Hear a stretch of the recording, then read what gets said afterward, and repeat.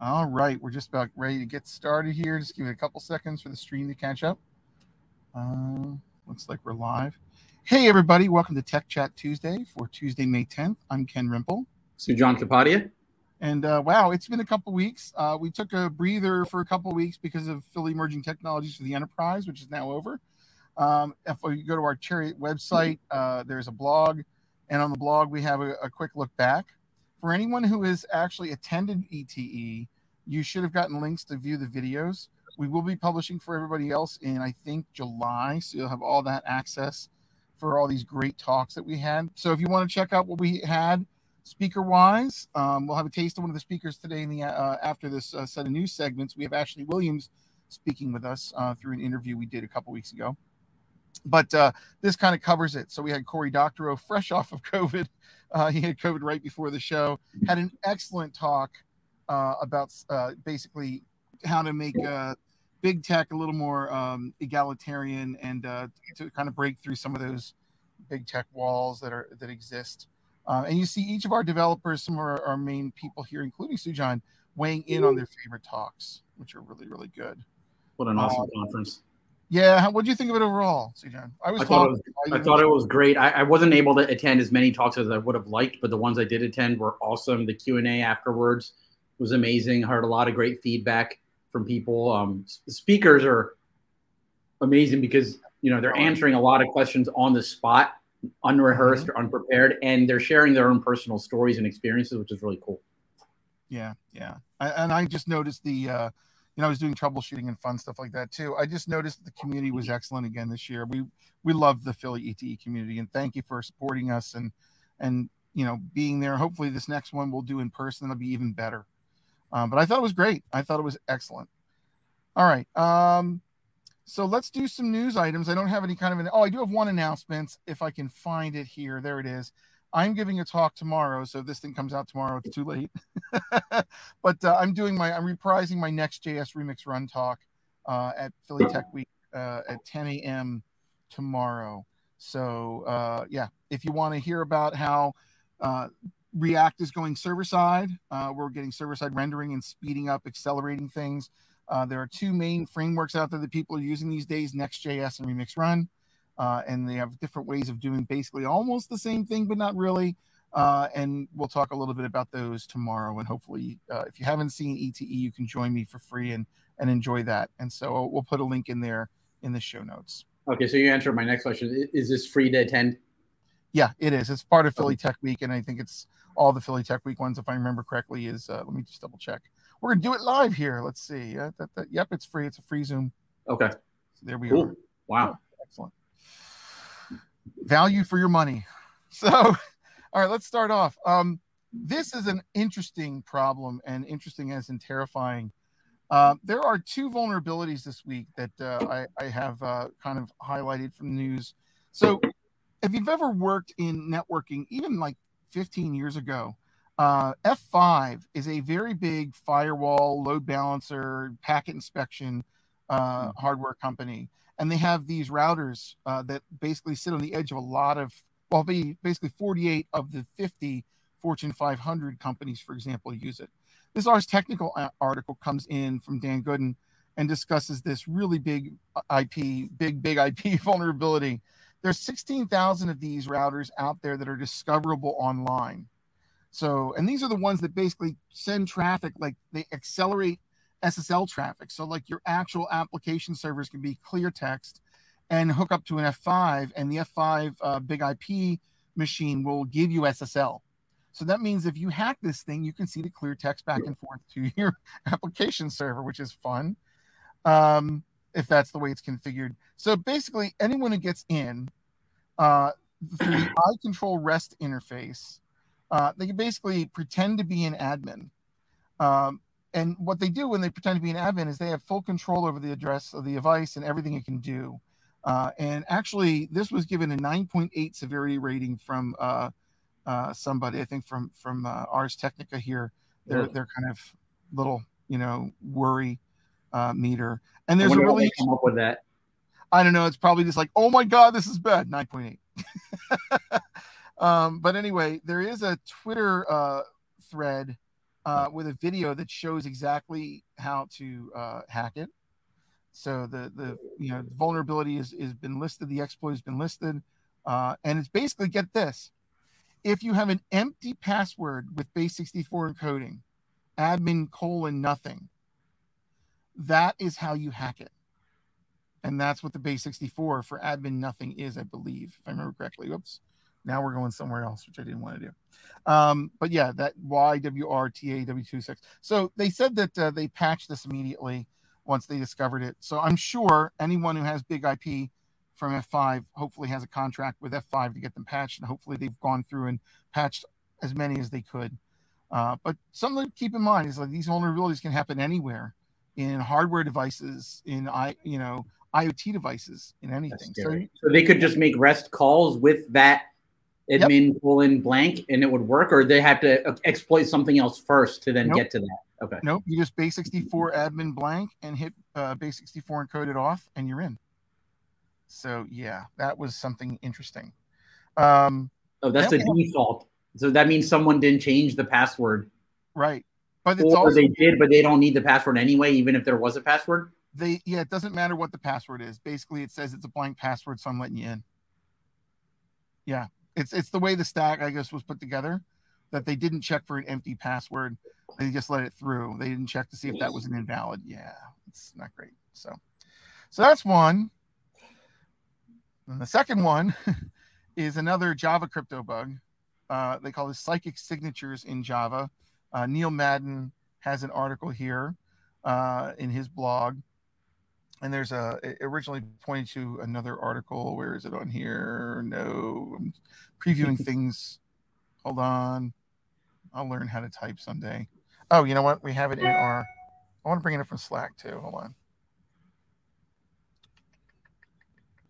While you're doing that, it makes me really scared of any financial transactions with bank account information and stuff going through that, and someone hacking in, reading plain text, which means, that's not it's a bigger cost, but it's almost like don't trust the internet either, and do your own pre-encryption of data anyway. So right. Even if they were to be able to get plain text, it's still encrypted.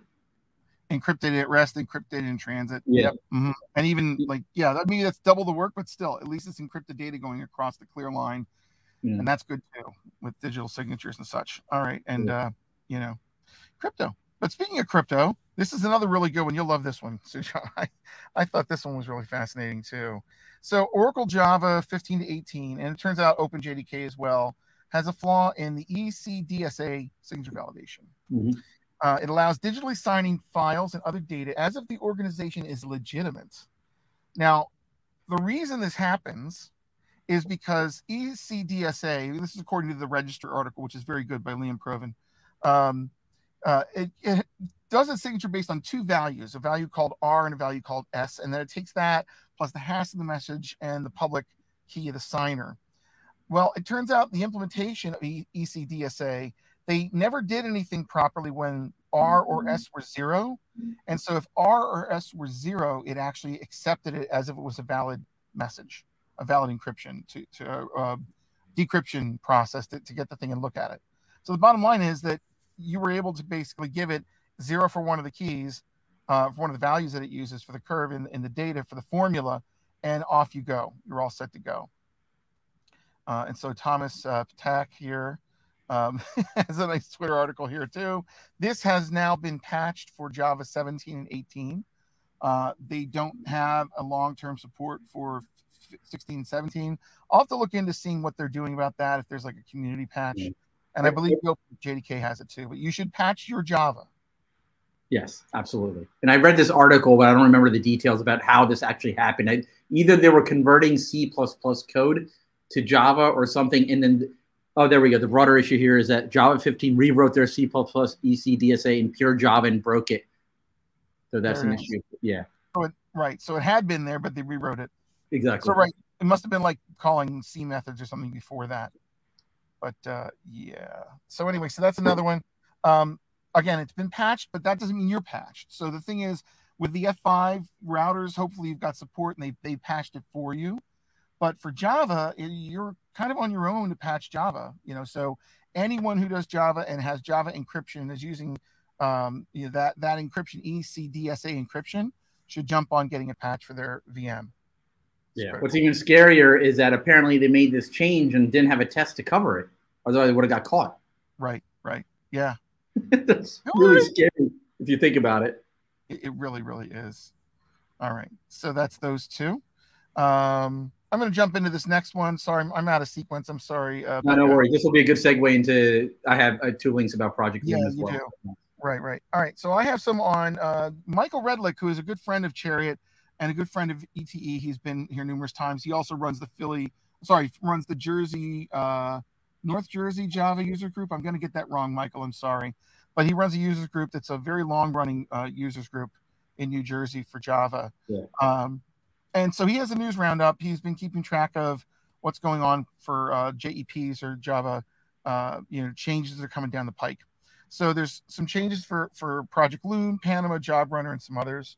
The ones I picked out of this is, first of all, Project Loom has a virtual threads preview. And it moved out of being proposed to target to now targeted for JDK 19. So we should see some sort of update of the virtual threads preview. Now, virtual threads are easier to use than standard threads, apparently. I'll get into more details. Okay, good. I'll defer that to you. But the point is, it's moving to targeted for Java 19. Then the next one we have is the pattern matching for Switch.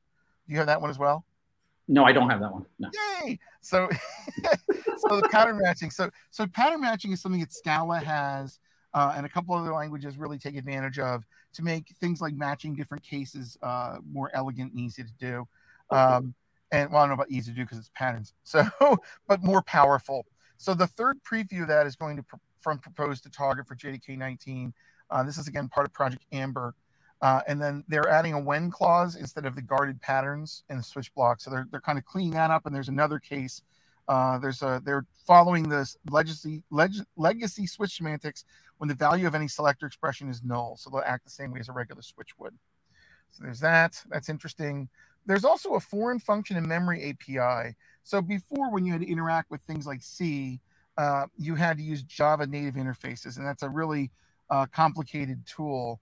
Well, apparently they're going to start considering targeting that for JDK 19. So that's moved to proposed target. Basically, it lets you call native libraries and communicate with native memory on your operating system without writing JNI calls. So that'll be a preview when it gets targeted. Right now, they're considering it for JDK 19. Interesting. Okay. Yeah, I'm really interested in that to see where that goes. That's called Project Panama? Yeah, thank you. That's part of Project Panama. Yes. Okay, cool. And then the other thing that I had in here, there's a bunch of other ones, is JDK 19 has build 21 available for early access builds. They've done some new stuff. There's a Job Runner API out there. I have not used it, so I'm not sure what that is. Red Hat's Quarkus has an update. Hibernate, believe it or not, is still kicking around ORM 6.0.1 final. And now it has a geography database mapping for native SQL types for Geo. And a SQL XML to support SQL type XML. And Java is not dead, folks. It's alive and kicking. You'll have to rip it from my cold, dead hands. It's true. It's very true. It's definitely out there doing a whole lot, and is the basis for awesome languages like Kotlin. So yeah, especially with the way they changed it to make it easier to do virtual methods and things like that. And then apparently they're still working on a beta release now of Kotlin 1.7, which is the new version of Kotlin that's coming out. So check that out as well. You can subscribe to this. I believe he has a subscription for this. You can follow it and keep up to date on all your Java news. You want some good news about patent trolls? There's good news about patent trolls. Are they getting are they getting their day in court now? Well, here's the thing. This is a funny story. Funny thing happened on the way to the forum. So there's this company out there, a patent trolling organization called Rothschild's Patent Imaging, or RPI. And what they did was they brought this is Voices of Open Source, so I should say this blog at opensource.org wrote this. They called this a predatory patent lawsuit against the GNOME Shotwell project. So if you've ever used GNOME, they've got a bunch of utilities like a calendar utility and file explorers, and one of them is Shotwell, and it's trying to do some of the same things that a lot of other digital camera management tools does. Well, apparently they said it infringed on their Rothschild 086 patent.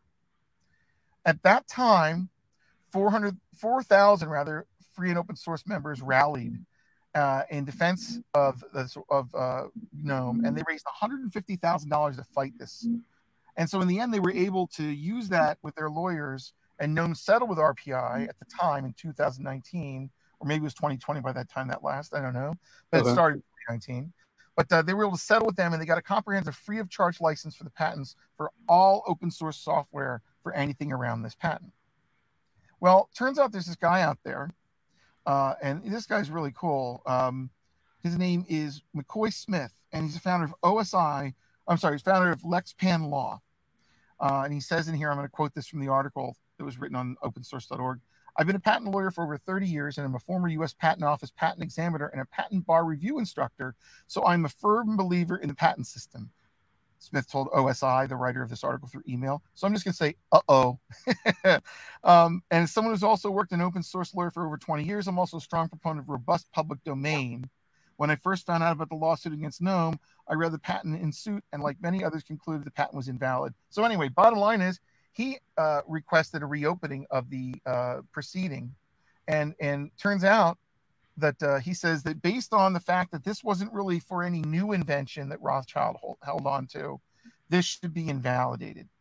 So it turns out the Patent Office, U.S. Patent and Trademark Office, agreed, and now no one can be sued for any reason for this patent and any open source projects, period. So basically, this patent is dead on arrival. It no longer works. And it should make some organizations think twice about trying to sue for open source for some patents they make up to try to protect against it and make money. So this could be really interesting to see that maybe this is a precedent. That lawyer's going to get a lot of business. Yes.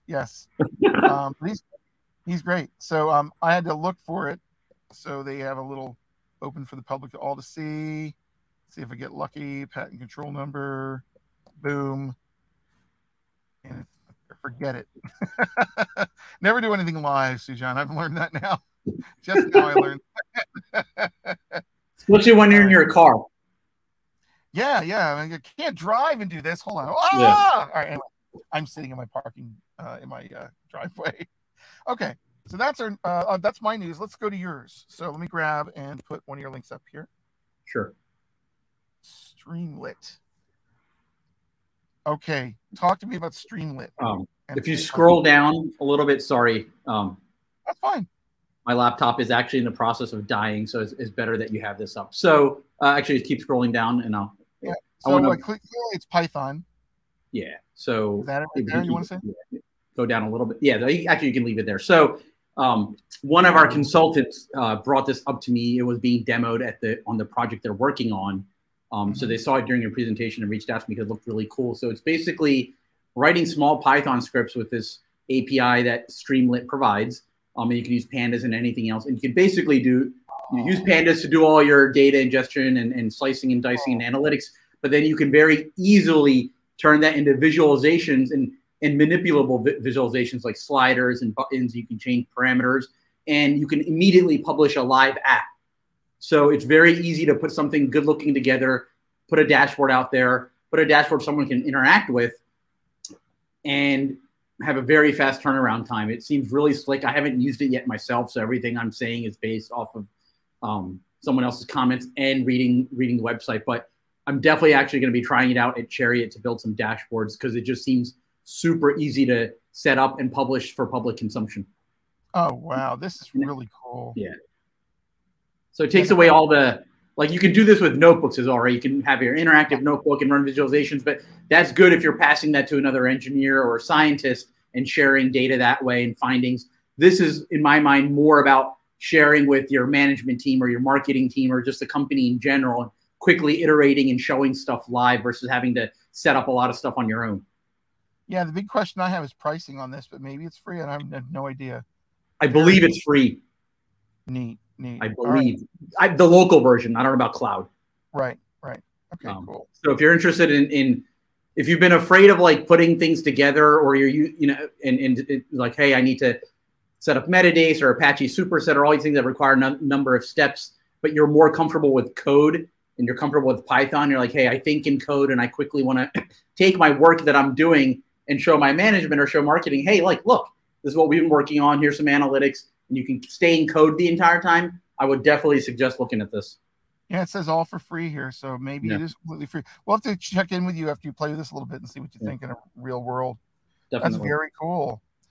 All right, let's go into your more on Project Loom. It seems like you had some details there. If you can, actually, so if I posted another link, an Oracle link that has more details. Okay. Yes. I think we'll start with that. Hold on, I'm learning. That link. I feel like I'm remote controlling you. It's like, Alexa, Ken, scroll down. I'm sorry. I cannot do that. Okay, here you go. So if you scroll down, and I'll mention where to pause. Excuse me. Keep going down. Keep going. Okay. Sorry. A little bit more. Okay, stop right there. Perfect. So for folks that have done a lot of multi-threaded programming in Java, Java provides good constructs around multi-threading, understanding the concurrency model and the memory model, understanding how to use locks, how to deal with critical sections, how to deal with data races and deadlocks is a lot of work. And it's not immediately obvious what things could go wrong. Excuse me. So anyone who's done that programming has probably hit cases where an unexpected deadlock occurs or a race condition occurs they never expected to, because so much of the code depends on how the compiler and the processor execute the actual instructions and on what core they get executed on, what order they get executed on, what memory they see, whether they're seeing a cached value in the processor cache or they're going back to RAM to get the latest live data. So there's so many different things that could happen because of that, because what's unintuitive to a new programmer is that the order that you write your instructions in is not necessarily the order that your code actually gets executed on in the processor, because the compiler takes your code, breaks it down into smaller instructions. It has some instructions that it uses that your higher level language gets mapped to, and then that gets built on native code, which runs on the processor. And in all those steps, things can go out of order, mainly for things like optimizations. So your code gets optimized in ways you don't realize. There's a little guy in your computer doing really cool stuff that, make things run faster. So anyway, it can lead to a lot of crazy situations. Those threads are mapped directly to OS thread. So today a Java thread is mapped to an OS thread. An OS thread is a little bit heavyweight structure, right? It has OS level constructs and data. Switching from one thread to another is a costly operation at the OS level. Those context switches take time. And therefore, what that ends up meaning is you can only create a certain number of threads before you max out the number of threads the OS can handle. So you're limited by your OS and the computer architecture. What Project Loom proposes to do is an idea that's not new. It's actually an old idea that Java had thought of way back in the day, are kind of green threads. Threads, I used those years ago. Yeah, exactly. And they're called fibers now, I guess, in today's parlance. But idea being that, and Java's calling them virtual threads. So we have tons of different names for the same thing. So virtual threads are purely in the JVM. They're not mapped to OS threads. So you're not dealing with the OS, telling the OS, hey, switch my thread to now this thread running. It's purely handled by the JVM and the JVM process. And what that means is they're lighter weight, faster to switch, less data that has to be context switched and managed. Also, you can use Java, the executor service, you can use Java thread schedulers. So what that means is that you're not asking the OS to do the scheduling. It's all within the JVM. So you can have a lot more control over how your threads get executed and when they get executed. So what Project Loom wants to do with this is, one, make it easier to build much more higher performance servers, for example. So their goal is, we want to move away from tens of thousands of threads to millions of threads is one thing. So increase the scalability factor a lot. And for what I'm reading is that a lot of existing Java code will be able to take advantage of this. So this will be compatible. It won't be hard to upgrade your code to use it. It's not going to break anything. And you'll be able to, for all intents and purposes, for free. And we know what free means in computer science, but free to scale up your threading a lot. creating them is really easy. Thread.virtual start virtual thread, and you can pass it a Lambda. So you're passing a lightweight Lambda to start threads. What I won't get into here, I need to read more of the article and explore, is they're doing virtual threads. They're going to be adding continuations. So you'll be able to suspend at a specific point in the code. So you're almost getting to the point of like, lightweight threads, coroutines that you can use higher level constructs to coordinate data and work between threads versus relying on locks in the OS to do it. So I think there's a lot of potential benefits here. And the other thing that Loom wants to do is tail call elimination, which means, for example, for pure functional programming, you can write natural algorithms that are recursive that if you can take advantage of tail call optimization, you'll be able to eliminate that and turn it from a a stack base. You can unroll the recursive from a stack based operation to basically being purely in the heap. Is that similar to the way I know, like Lisp, for example, there was a concept of tail call recursion. It is similar to that. So it's going to be able to get us to the point where we can kind of do that kind of thing without the same kind of pain we have in the Java VM. That's now correct. Doing that. That's pretty cool. Yeah. So, all right. Lots of good stuff in that article too. There's tons of examples. There's kind of talking through how to do things, and then some unexpected behavior that can happen if you don't understand how it works. Yeah. Nice. Cool. All right. Neat. All right. Well, that's our news, right? I think that's everything in our news. Yep. Okay, so here's what we have in store for you. So we had a talk by Ashley Williams. I'm just trying to find it in here because I had it open, and then, of course, I closed it. But Ashley Williams had a talk on Rust for us this year at Philly ETE. And I'll just not do this right now. Nope, sorry. Forget it. I'm moving on. Doesn't matter. We're going to see the talk. But before we see the talk, let me explain what she did. So she had a talk on why you should be using Rust, kind of going through the reasons and the benefits of using Rust as a programming language. We were going to podcast with her before ETE as kind of a teaser for ETE, but then we couldn't make it scheduled, didn't line up. So we did it after ETE, just a couple of days later. And the cool thing was we had the benefit of knowing what not to talk about. So we didn't duplicate the whole talk. And we were able to kind of take it in different directions. So you're kind of getting an adjunct. So if you've watched Ashley's talk, or even if you haven't watched it, it's a nice talk to kind of put up against it as like some additional material that'll help you shed some light on her background, what kinds of things are challenges that go to managing the Rust ecosystem, things like that. So I think it's a really interesting interview. I think you'll find a lot of use for it. So that's it. So we're going to roll that interview coming up, and otherwise we'll see you in a couple weeks, and talk to you later. Thanks, everyone. Thanks on Double Ken. Ashley Williams, thank you so much for joining us today. I know we just had emerging technologies for the enterprise. We had you speak about Rust, and thank you for doing that. I wanted to kind of talk around kind of the edges of Rust itself.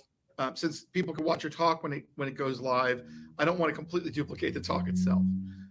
Totally fair. Though I'll admit, there's so much in Rust that, and I think I even say this in the talk, but like each topic itself could probably be multiple talks. Right. And I have a few things I want to dig into. So some of it might feel like it's a little bit of replacement of it, but I guess the first thing is, when did you discover Rust itself? Like, how did you kind of go into that community, and what got you hooked? Yeah. So it's probably worth mentioning that I have been in the open source world for a reasonably long time at this point. Mm-hmm. Like when I started teaching myself to program, and I'm self-taught, my degree is in philosophy and neuroscience, not computer science. I was convinced that I wouldn't be sitting at a computer for my job, for my life, but here we are. I think therefore I compute. Yeah. But yeah, anyways, so I'd started out in my very first programming job was actually teaching programming. I taught Ruby. Then I was like, oh my gosh, this JavaScript thing is happening. And in the moment when all the Rubyists were like, JavaScript's not cool, I was like, I don't care if it's cool. It's going to be really important. So we should teach the students it. And so I started getting into JavaScript, and that was right around when Node started happening. So I was like, I've got server-side skills from Ruby. This JavaScript thing is happening. I dove just like head first into Node.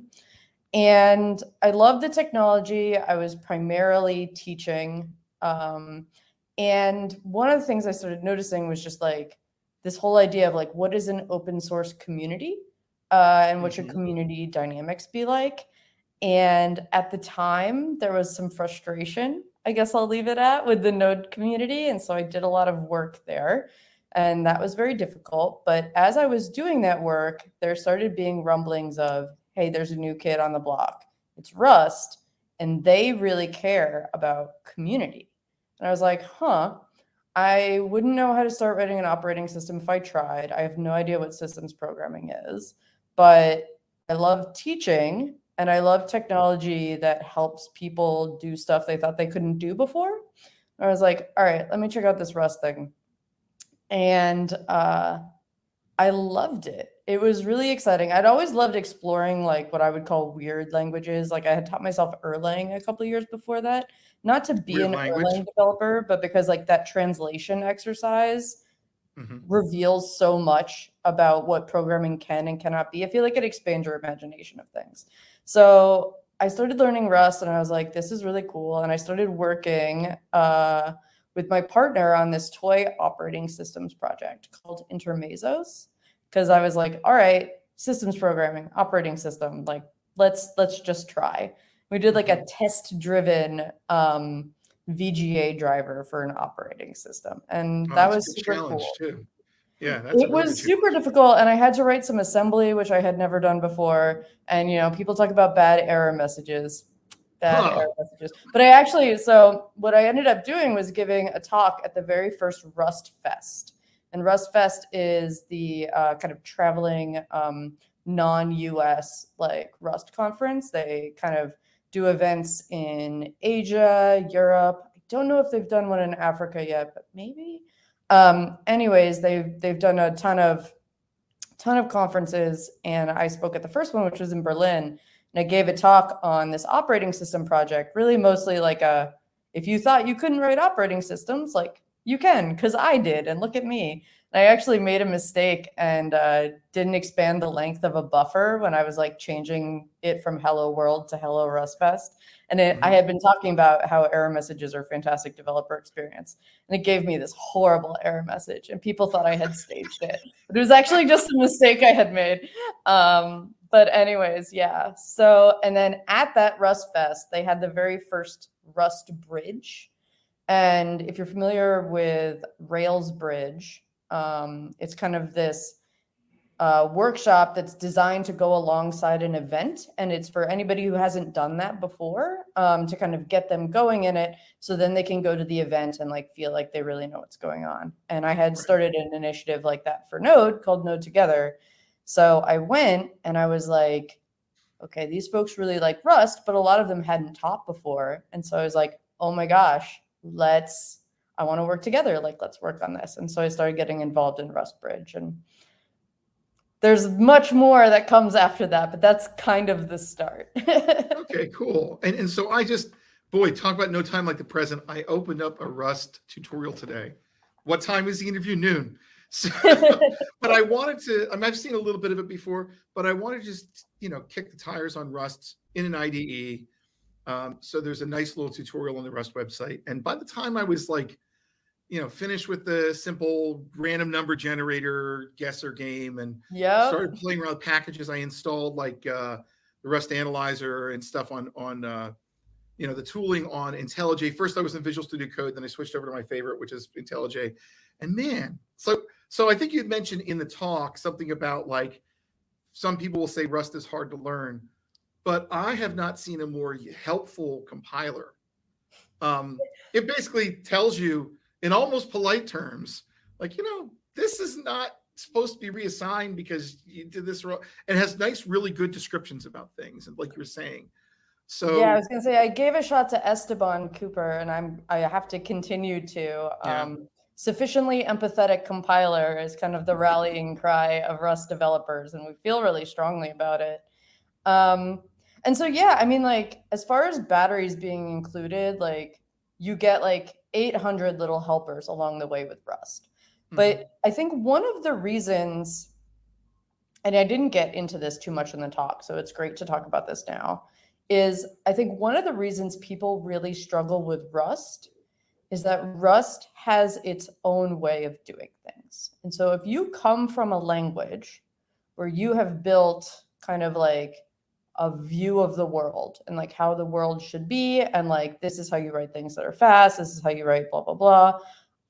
And you come to Rust and you hold that original view you had very rigidly, you can have a really rough time in Rust.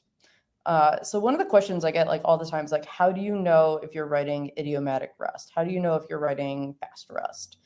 And one of the things that I know I at least felt when I was learning, and I've just seen play out again and again, is like, how much are you fighting the borrow checker, right? How much is the compiler going like, this is just not like, when you start getting into a piece of code where how you're writing the program is just like a constant battle with the compiler, what I like to tell people is like, instead of just continuing to fight, like a lot of people will start, the error messages are great, but you can dig yourself into a hole where things start getting really weird, right?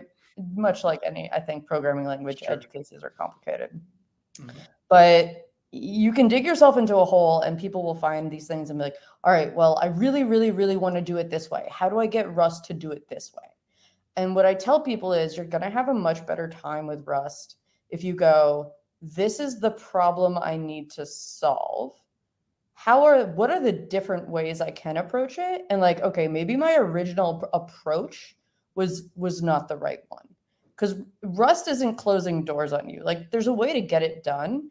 But especially if you're coming from garbage collected languages, very heavy OO languages, and you try and use those patterns that you're used to, it's going to be brutal. One of my favorite keynotes from RustConf is by a games developer. First name is Catherine. I forget what her last name is. But she talks about developing games in Rust. And she talks about how a lot of those original, very OO patterns can cause like a lot of struggle in writing in Rust. And she talks about kind of shifting your mindset to writing games using an entity component system. And there's other paradigms, but the idea is that you might have to kind of change how you think the universe works in order to have a great time with Rust, depending on what you're writing. And I think the more flexible you are in that viewpoint, like the better time you're going to have. And so people used to think it was ridiculous that I was teaching people who had never programmed before Rust. But it was not nearly as difficult as I think people believed it to be, because they didn't have these underlying assumptions that can often steer you in the wrong direction. And it's not as cryptic as like Kernighan and Ritchie's C for a beginner. You know, when I started programming, I think, well, I should say when I started programming something that resembled business programming anyway, in the early 90s, and I hit C and I looked at it and went, this is going to take me way too long to get anything done because I'm not that smart. I mean, everyone has some level of smart, but I don't know. I arithmetic and I didn't get being along. Smart. I think it's more about, like, to a certain extent, how much time you have and like what layer of abstraction is interesting to you or you are incentivized to be interested in. Right. I don't know. I definitely don't believe anybody has a certain level of smart, I guess. It's I'm obviously being silly. I'm being silly. But at the same time, you're absolutely right. There's a business problem in front of me. I want to solve it. Does the language or the tool meet me at that level where I can get stuff done without like saying, I need another 6 weeks. I need another 6 weeks, another 5 weeks, another 8 weeks. Because you have to reinvent the universe before you can solve the problem. Boil the earth. Yeah. Boil the oceans. Yeah. Boiling the earth is much worse than boiling the oceans, I find. Got to be a lot hotter. I feel like there's a climate change comment in here somewhere. There must be. Yeah, I think it's coming out. So, all right. So kind of veering into this territory of like, why Rust kind of is ultimately more user partnering, so to speak, than like some other languages. it seems like a lot of the ideas that Rust has, and this is with every language, there's a lot of things that kind of grow up around each other in different languages, right? I look at Scala, and then I look at I look at Rust and Neil Peart, and I see like, okay, I see some innovation that kind of started with Scala-like languages and then kind of wended its way, like the pattern matching, for example, beautiful, but also comes from a lot of other languages. How does the Rust core team get their inspiration for what to put in the language? And also counter to that, how do they keep things out that make it a horror show if you're not careful? So I think the first thing I'll say is that is not exactly the role of the Rust core team. So Rust has really kind of, I think, very unique governance, and I think it's one of the origins of Rust's strength. Yeah, so Rust has very distributed and delegated governance, and so the core team sits kind of on top, but the goal of the core team is basically to kind of coordinate otherwise fully autonomous teams across the project. So for language features, for example, we have a language team, and they work very closely with what is another autonomous team, which is the compiler team. And so they are like fully delegated to be in control of those things. And so how they work, I mean, the thing that you're describing, I think, is the capital H hard problem of like building any product, like at all. And I think Rust's hypothesis, and I say it's a hypothesis because it's a living project and we'll like see how it does. It is still young in many ways. The hypothesis is that if you get a diverse enough set of people in the room, you can kind of have that wisdom of crowds and be able to, you know, learn from other communities, learn from previous experience, and be able to like use many different perspectives to like come to a great decision. And so like the way language features happen is the same way all major decisions happen in the Rust programming language, which is through the RFC, or request for comments process, which now that we are no longer a very small project can be very intense and involve conversations with a lot of folks. And so I also mentioned that I think how the language team has worked and how just major decisions in the project in general have worked has worked great for a while, but as we've hit an inflection point a while ago, I think. But that's something that I know a lot of the teams are paying attention to.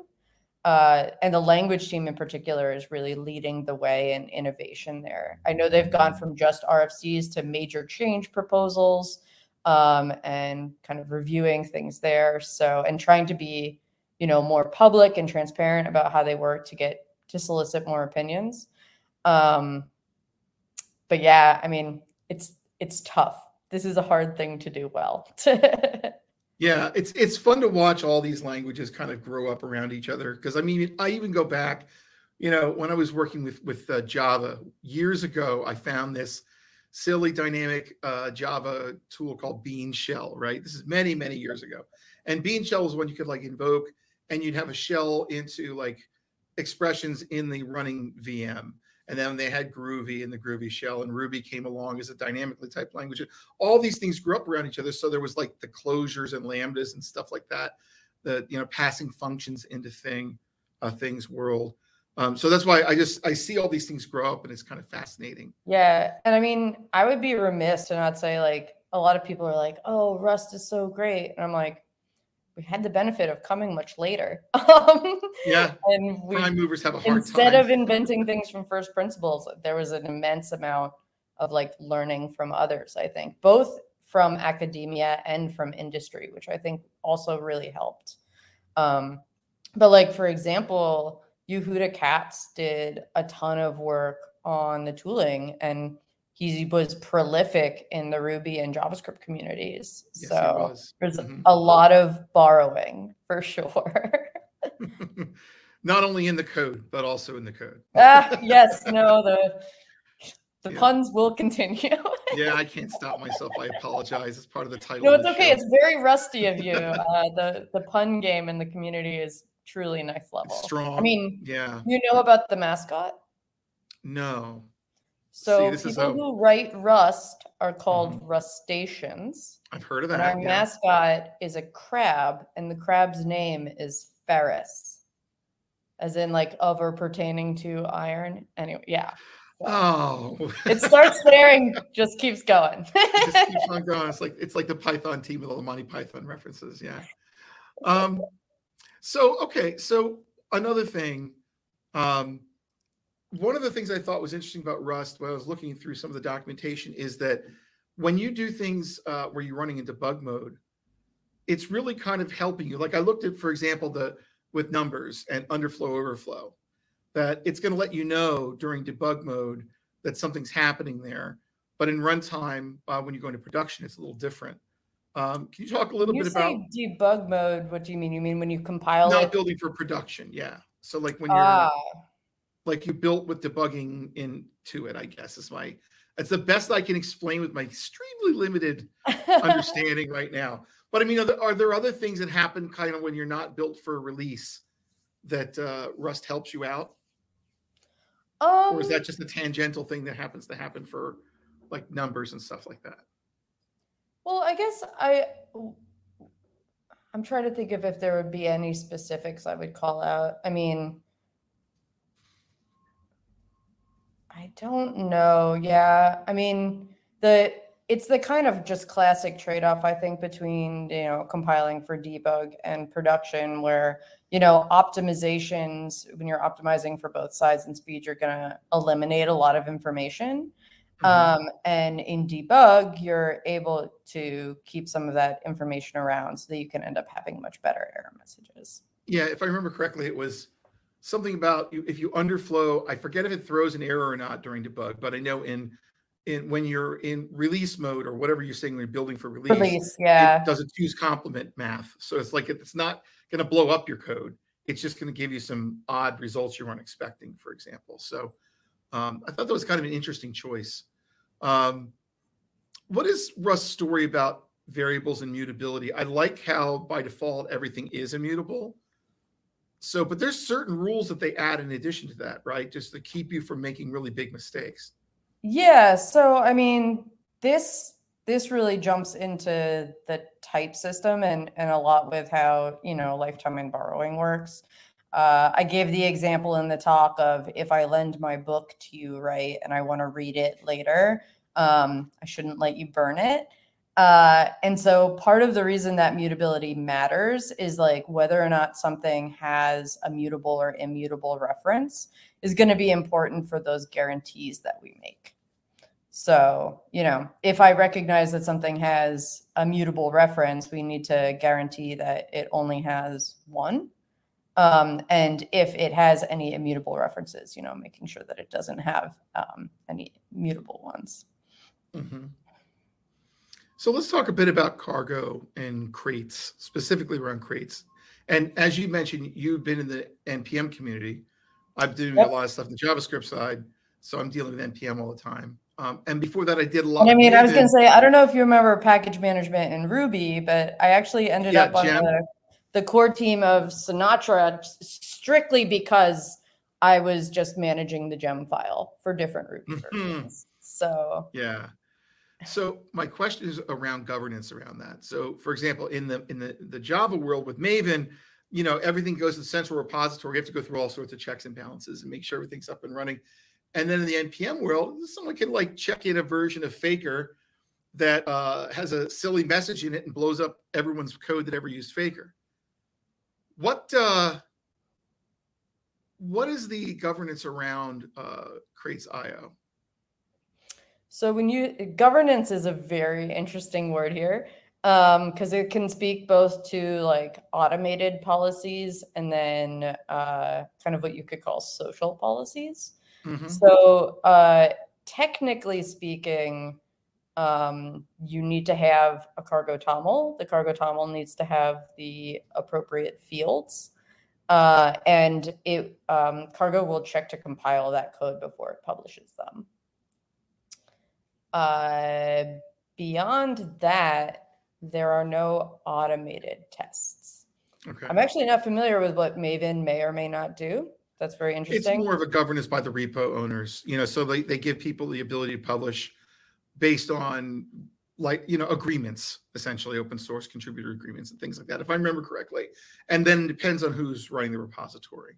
So I guess it's similar, like a honesty policy, so to speak, with the library maintainer. Have there been any issues with cargo and things being like unpublished, or has that kind of stuff happened more? You can say LeftPad. It's okay. Or LeftPad. Yeah, the one I was using was another funny one like that story. Too. I worked at NPM during LeftPad and was really central to the unpublished policy getting written. Oh. That was something that was very important to me. So cargo, I would say the immutability guarantees of the Crates.io registry are significantly higher than NPM's, though not 100%. I think it's important to just kind of recognize that any registry, that is any community registry that is on the internet today is going to necessarily have some mutability. People change their names. That's a big one. DMC takedowns are a thing. Trademark is a thing. And I'll put a little warning in here that trademark does not work the way most people think it does in these types of situations. Oh my gosh, I could give a whole talk at trademark. I'm not a lawyer though. But what you can do is you can do your best to make it as immutable as possible. So originally in NPM, you could publish a package. It could be up for 3 years, have 5 million dependent packages. You could just take it down. So that is not the case in Rust. We have something called yanking, which, if I recall correctly, comes from the Ruby world, but there's other places that have that. And so, this is probably potentially getting into too much detail. But Cargo has a cargo lock file similar to the package lock file. And what yanking does is it's going to remove that version from public search results. It's not going to let somebody put that version in a new cargo toml and have it downloaded. But if that version is in your package lock file, that file is still going to exist up in the registry, and it's not going to break your code, but it will print a warning and encourage you to update. It seems like a reasonable middle road between both, where it's too restrictive, but then you can't do a takedown, for example, and you legally have to. So, I will say, depending on the DMC takedown, whether or not it's a yank or if it's a full pull, it's very interesting. I suspect that would not be a yank. Yank is a tool that we give in place of an unpublish to end users. Now, I've described yank in probably the most naive possible usage. There are all package management stuff, ways that it gets complicated. It's not necessarily a perfect solution, but I do think a better one. I will offhandedly say that I think when I was doing the unpublished policy for NPM, one of the most important, I did a survey of why do people want to unpublish? What is the point? Why do you want to unpublish this so badly?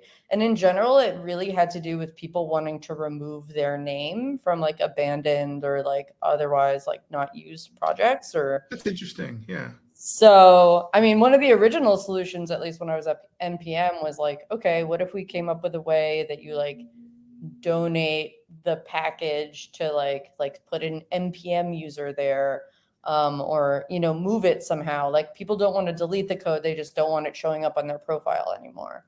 But that is also a very complicated thing. And we see this exact same thing in the Rust ecosystem. There's a lot of really promising projects that folks are using, and then that original author needs to step away. There's no one to step in to take it.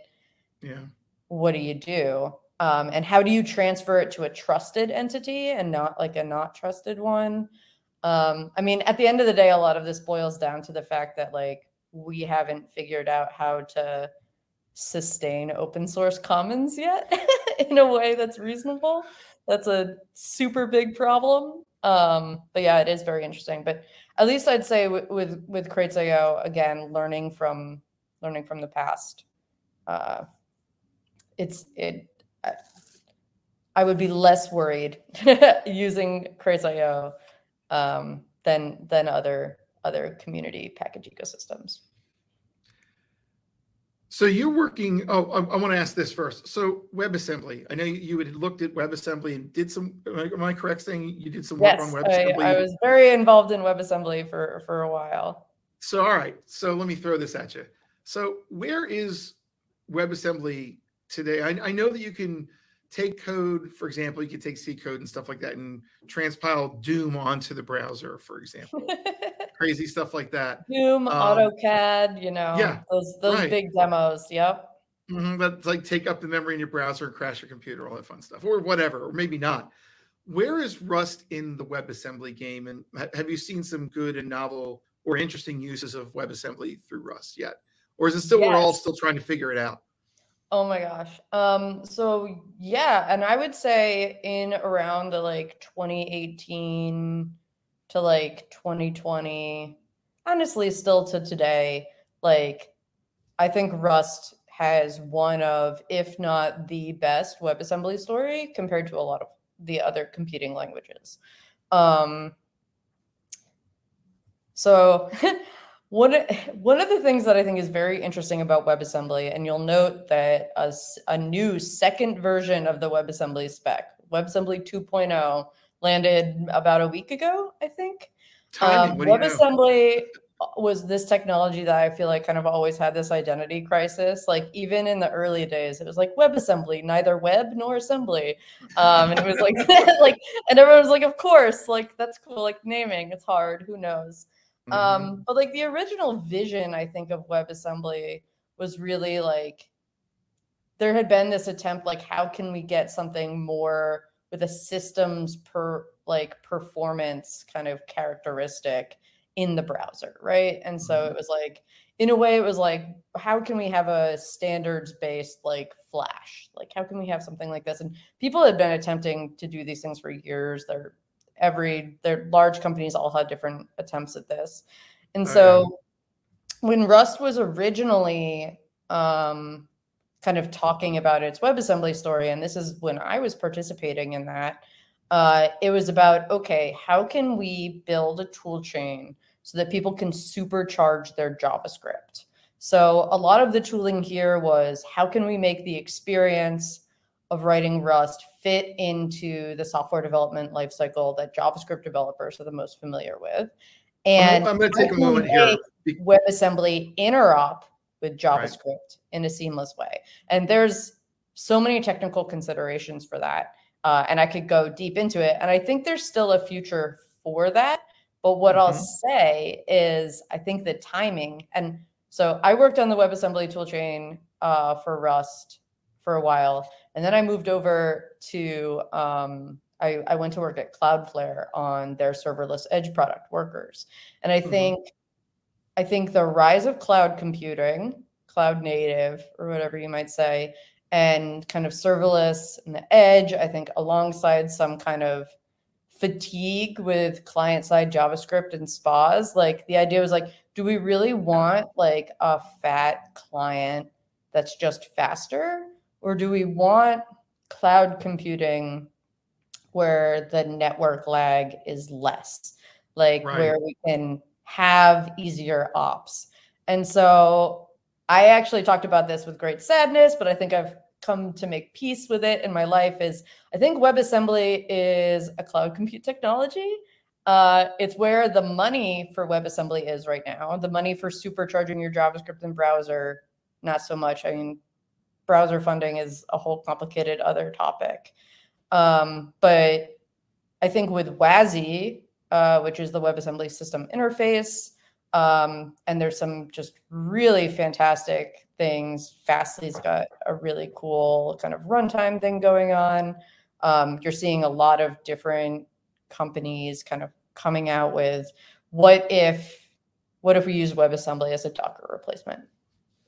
And so that's what I think you're really seeing today. And I think that is where WebAssembly is probably going to be, at least for the next couple of years.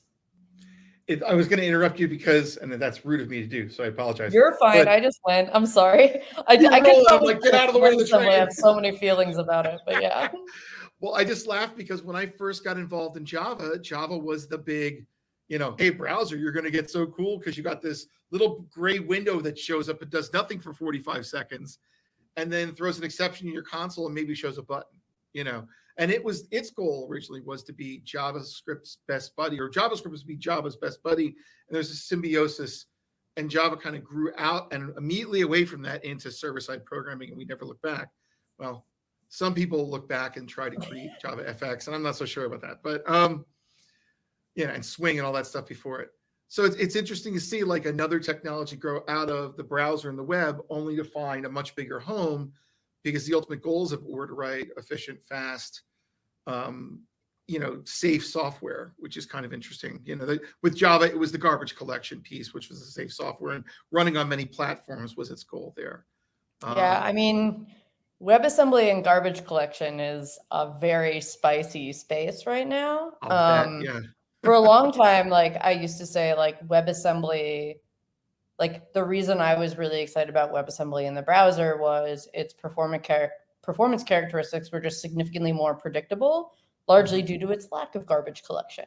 Now, its lack of garbage collection caused the idea of WebAssembly being like a compilation target for like any language in the universe, while still remaining small and fast, like was kind of impossible, because it's like, oh, okay, now you have to like bring your own garbage collector. And that really, really stymied, I think, WebAssembly adoption, because it kind of was like, okay, you can use Rust, you can use C, C++.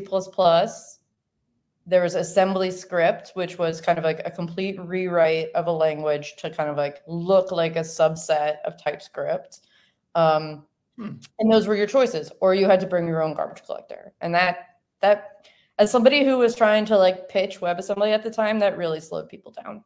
It seems like there's a lot of dragons in that, lots of really weird, strange edge conditions that would be thorny and hard to deal with, I would think.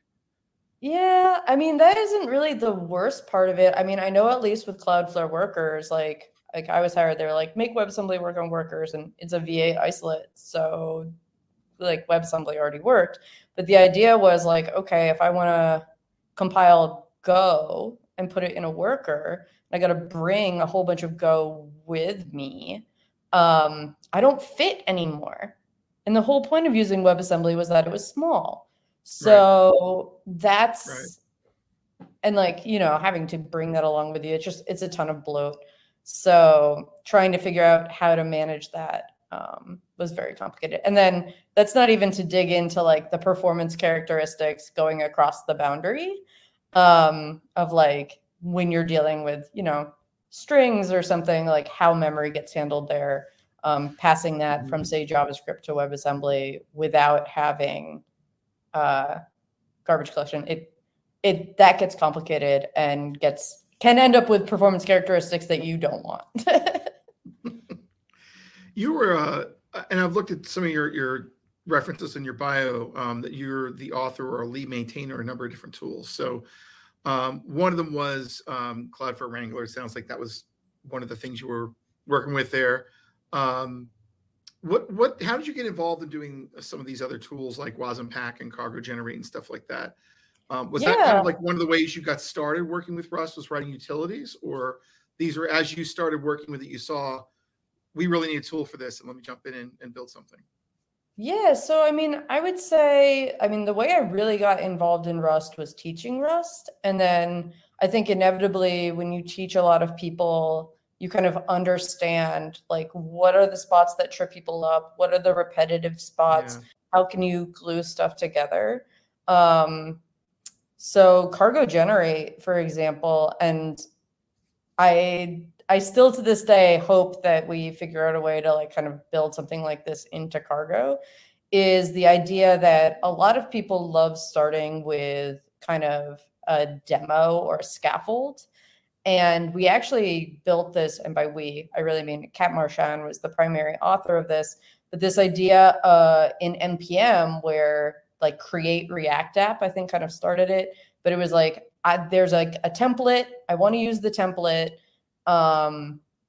And instead of just using Git to like clone it down and then like change it all, like what if just my tooling like let me specify that, and it just kind of scaffolded it out for me. And so that's what Cargo Generate does. And it really came out of building a bunch of things and like having like template galleries and things. I mean, like, how can we connect these two? And like Wasampack, for example, like uses Cargo Generate under the hood to like initiate like a Hello World project for you if you were to run like Wasampack init or Wasampack new. I forget which one it is. So yeah, it really came out of teaching and having an empathy for that beginner experience and trying to think of like, how can we get people out of their own way? You know, let them focus on the stuff that they care about. Right. If someone's starting out, it seems like there's a decent amount of getting started stuff on the Rust language site, but what are some good resources for people learning Rust? Is it on the Discord community? Is that a good place to hang out? I saw there was a beginners forum there that looked pretty lively. Yeah. So, I mean, I think it depends on how you like to learn and also where you're coming from. So one of the things that I love about Rust, and I made this slide for like a RustConf 2018 keynote, I think, that was like the Captain Planet, where you have all the different kind of things coming together. Rust can have brand new beginners, you know, college professors, like people coming from C, people coming from Python. And a lot of teaching is that, to go back to what I said at the beginning, this idea of translations, like find out where you are and then how to connect it to where you need to go. And so depending on, I think the first thing to know is like figure out, kind of like reflect on like where you're coming from as a developer. There's a fair number of really cool, like, I know there was like a Rust for Rubyists project for a while, Rust for JavaScript folks.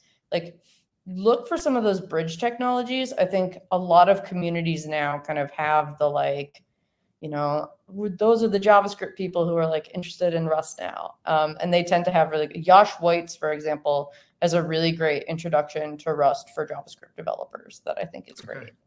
But then I know at least, like, I think the book does a really good job of introducing, and by the book, I guess I mean book.rustlang.org. It's like the official book. It's free. You can buy a paper copy. Proceeds go to charity. But I think it does a really good job of introducing the like primary concepts. But I think nothing really beats like having a toy project that you just kind of build in all the languages you learn and like trying it out.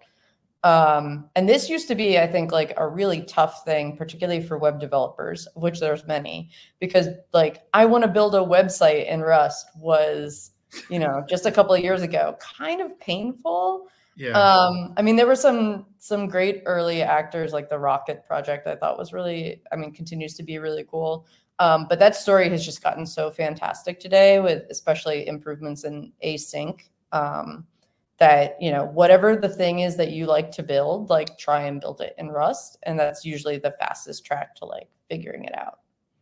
Is there a Rails for Rust concept? Is there a good simple, or I should say Sinatra for Rust is probably better, because is there a short, simple stack for network access and sending things back and forth on the pipe that's really easy comparatively to use?